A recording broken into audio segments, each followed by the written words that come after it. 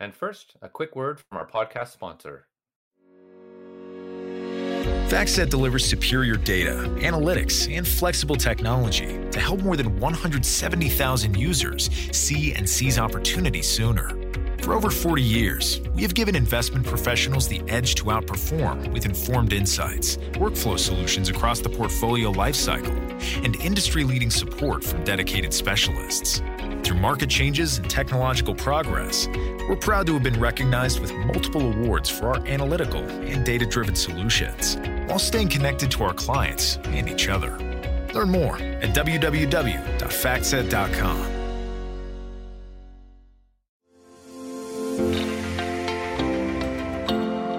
Our guest today is Grace Hui, Head of Green and Sustainable Finance at Hong Kong Exchanges and Clearing Limited. Ms. Hui co-chairs the Market Development Workstream and the Carbon Market Workstream of the Green and Sustainable Finance Cross-Agency Steering Committee established by the Hong Kong Monetary Authority and Securities and Futures Commission. Grace, thanks for joining us today. Thank you for having me, Matt. We wanted to talk about what's going on in ESG in Asia. We thought a great person to talk to would be you, because you're heading up Green Sustainable Finance at the Hong Kong Stock Exchange, and there's a lot going on. Each discussion we have with our guests, we try to frame the topic and what's one factor or one number from where you sit that our listeners should listen to, should hear. And so what's kind of one factor, one number that kind of frames how things are going in Hong Kong? That's a good question to start. I guess, back in 2016, we only had about 3 green and ESG related bonds. And since the end of last month, we have 135 green and ESG related bonds listed on the stock exchange, raising around 410 billion cumulatively. For us, that's a significant growth. And we are seeing this not stopping either, because we keep on getting listing applications and different types of bonds. So I think that's a good number to start with. Yeah, that helps frame just where things have gone in a short time, just 5 years ago, from 3 to now to hundreds. And we see that, that's a story we see around the world. To kind of frame things from a high level, and then we'll get down to some of the details. Where have we been? Where are we now? And where do you see that we're going? The ESG sustainability, where you sit in Hong Kong and in Asia more broadly? I mean, apart from the growth in the ESG market size, we have seen increasing diversity in the market in terms of both participants and products. A substantial number of main board and overseas entities have chosen to issue green bonds in Hong Kong, including multilateral development banks, and most recently, we have a 5 billion renminbi issuance from Shenzhen government. There's also a growing range of other green and sustainability-linked products, such as social bonds, transition bonds, and sustainability-linked bonds. These new products help narrow the gap of green financing, opening the door to a wider pool of borrowers while providing investors with more choices. So in Asia, you may be aware that back in 2018, there was a figure that was quite worrying that, there's $30 trillion in sustainable investment, but only about 0.8% it's in Asia. So we have a lot of catching up to do. And as I mentioned earlier, the growth is promising. You sit at a very unique place, seeing what investors are looking for and what companies are looking for. As part of the stock exchange, you see the demand for ESG information, ESG data coming from investors. And then you have issuers on the other side who have to comply with that data, who have to provide that data. What's that dynamic in Hong Kong, and how is that evolving? We are both a market regulator and market operator. So From that perspective, we have a lot of, coordination, if you like, in terms of ESG disclosure. We are committed to continued improvement. So as of last July, I believe we have become the very first exchange to require mandatory disclosure of listed companies from board's involvement. So the board is now required to give a statement every year as to the ESG risks and how they have incorporated such risks and opportunities into their overall corporate strategy. And we have also upgraded our disclosure requirements to include climate disclosures, because this is irreversible and we all need to make sure that we look at climate-related risks. From that perspective, we do follow the recommendations of the Task Force on Climate-Related Financial Disclosures, TCFD. We are focusing on getting the climate data right. It's not because we are neglecting social issues, because we are also upgrading the social disclosure requirements from a recommended best practice to compile explain. So I think overall, it's very encouraging where we're going and how the listed companies in Hong Kong complying with these new requirements. There's currently a lot going on around ESG around the world. The IFRS Foundation is going to be coming out with their recommendations and their proposals pretty soon. The SEC is kind of on the same track. In the next month or so, we're expected to see something from the SEC. COP26 is about a month away from what we're recording this in early October. COP26 is about a month away. Standards are changing and evolving. From where you sit, are the standards adequate? And you just talked a little bit about this, but talk a little bit more about the standards that you see around the world, and are they meeting the demand of investors? I think from an investor's perspective and from listed companies' perspective, it is very burdensome to have to face, the alphabet soup of different disclosure requirements. So I think the work that is being done by IFRS Foundation, it's really important. And we in Hong Kong, we have already announced that we will support the new International Sustainability Standard Boards. And I'm sure that our disclosure requirements will very much follow that. Having said that, I am eager to see whether assurance will be required, because investors rely on this, ESG data to make investment decisions. But at present, for us, at least in Hong Kong, it's not a requirement. So I'm hoping that will somehow come out from the IFRS Trustee Foundation. That's a great point. We did a survey of our membership back in 2015 and then repeated it in 2017. And we have a survey that just ended. And we asked that question about assurance each time. And it's gone up a little bit each time of folks wanting assurance around ESG information, ESG data. And then you get into the ESG data question about the quality of the information and all that. But there's demand there and a rising understanding that there's a cost along with that, and that will increase the cost for issuers and investors. It'll be interesting to see, as you said, how that plays out, what IFRS says, what the SEC says. If we're having this conversation 3 to 5 years from now, what's been settled and what is the insurance we can expect, but we'll have to wait and see. Barring a time machine, we'll have to wait and see. I've seen, and I'm sure you've seen recently, there's starting to be some pushback on ESG and how effective it is and how useful it is, a lot around the issue of greenwashing, whether that's for products or issuers saying they're doing something or investors saying they're doing something. And, is it, some of the issues are, there's no one definition of sustainability or ESG that people agree upon. And we're feeling our way, whether it's in the European Union or the States or where you are, about what data needs to be collected, what needs to be disclosed, whether it's a product or whether you're an investor, what is greenwashing and what is not. We talked about this before a little bit on our previous conversation we had about the issue of greenwashing.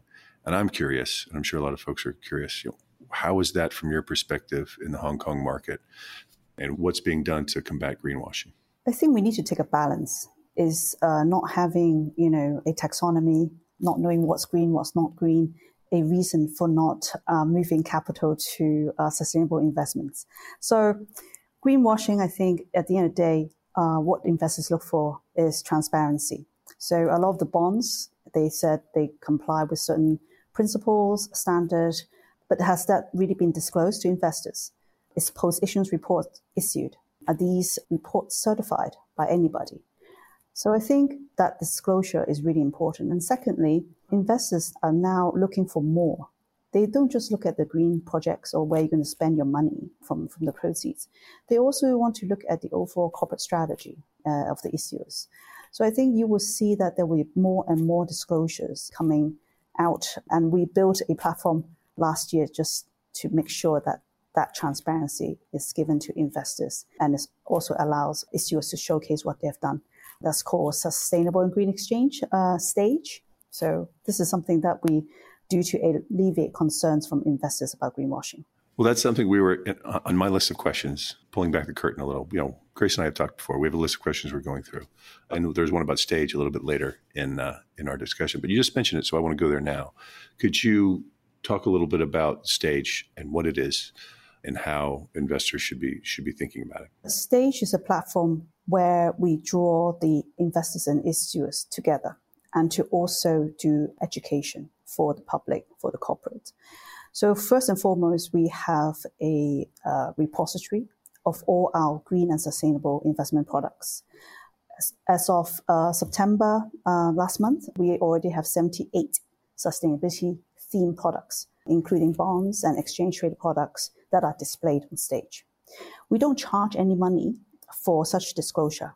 We require issuers to be committed that throughout the tenure of the bonds, for example, they have to provide an annual post-issuance report telling investors where the money is spent and any environmental or societal impact that has been achieved with those proceeds. So I think we are probably the first one to do this in the region, in Asia.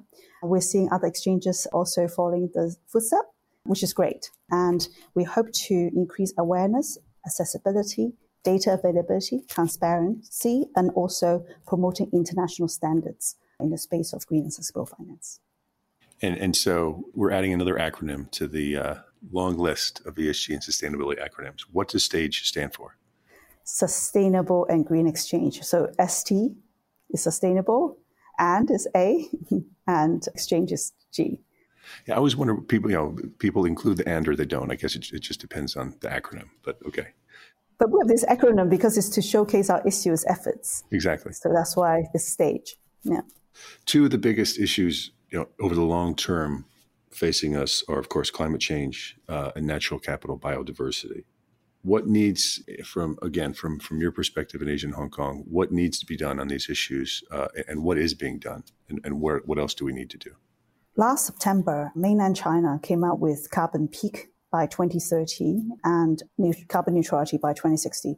Thereafter, Hong Kong has also come out with that by 2050. So there's a push for a transition to net zero. And what are we doing to facilitate that? So the Environmental Bureau of Hong Kong will be issuing this month, in fact very soon, the Climate Action Plan 2050 that will set out more proactive strategies and measures to reduce carbon emissions. We need to also give incentives for corporates that are actively doing things to reduce carbon emissions. So we are very much looking at development of carbon markets. From a Hong Kong perspective, for a ETS, emissions trading scheme, we may be small, given that we have two utilities. They are being kind of dealt with separately by the Environmental Bureau. But is there a way for our Hong Kong companies to find a way to participate in the China's ETS? So that's something that we are exploring. And then the other development clearly is to drive capital into those projects that no one would have otherwise support. These are, R&D or carbon technology projects, methane capture or reuse, and other types of renewable energy projects. So voluntary carbon market and the high quality carbon credits are probably the next big thing for us. Yeah, that's interesting. I think you hit it right on the head with incentives. I think is a way to approach this that over the long term, I think is going to have the biggest impact. We do as people, we do what we're incentivized to do, and corporations are no different. You give people the right incentives, you'll get the right behavior, if that's the right word. And investors need to start also pushing this and start looking at the valuation of the companies, right? By taking into account carbon price. The company emits carbon, and so looking at how to set a global carbon price in terms of the portfolio would be important. So lots to do there, because apart from ESG, we also have issues around standardization of what a high quality carbon credit looks like. We know that the task force on scaling the voluntary carbon markets have done a lot of work on this. And again, we hope to hear more at COP26.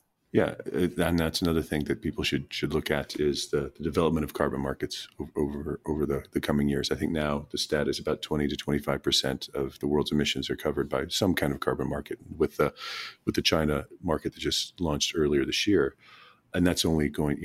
How fast does that grow? Where does it grow? What is the price on carbon in those areas? And again, we're having this conversation 3 to 5 years from now. It'll be a much higher number, and we'll be able to have more interesting data on that to see what is and what isn't working. Well, before we let you go, I have one more question for you. Hong Kong kind of sits as the connector between the East and West. So how would you describe Hong Kong's role in sustainable finance development in Asia, and more specifically in China and the Greater Bay Area? Very good question. We just had our policy address earlier today, and the government already says that they're going to devote around 240 billion in the next 15 years to combat climate change, in both mitigation and adaptation. I think that us in Hong Kong, we are next to China. We have the infrastructure, we have the regulations and business environment to support China's carbon neutrality. We want to continue to build a world-class regulatory framework. We have many world-leading financial and professional institutions here. Having been designated by the government in China to be the Green Finance Center of the Greater Bay Area, we have a lot to do to support our other neighboring cities in the Greater Bay Area.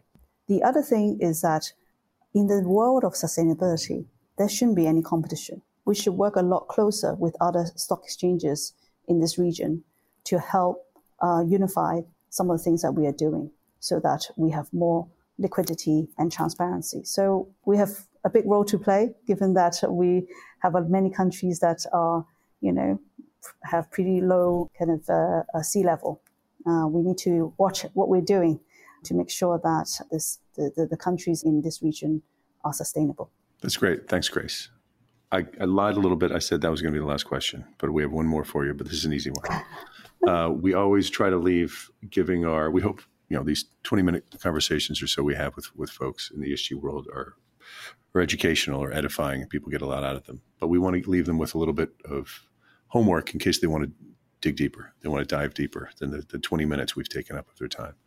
Are there things that you think our audience should be reading, should be looking out for to better understand ESG, climate in Asia from where you sit, that would give them a little better understanding of the issues? Great, thank you. Stage product repository will also have a resource library. We have partners like CFA that has contributed to a lot of materials, including research, guidelines, and webcasts. I do encourage people to come onto the platform to get themselves familiar on what really sustainable finance means and what green bonds are, what are the principles and standards. Now, the other thing is obviously we are looking at developments of the carbon market. So I would encourage people to look at the Institute of International Finance, IIF.com, and they can learn more about where the Task Force on Scaling the Voluntary Carbon Market is going. The point of this is really to make sure that these credits are fungible. Right. Yeah, that's a great point. Well, thanks, Grace. It's always great talking to you. Thanks for gracing us with your presence. I had to put that pun in. Thank you so much, Matt. I really enjoyed it. All right. Take care.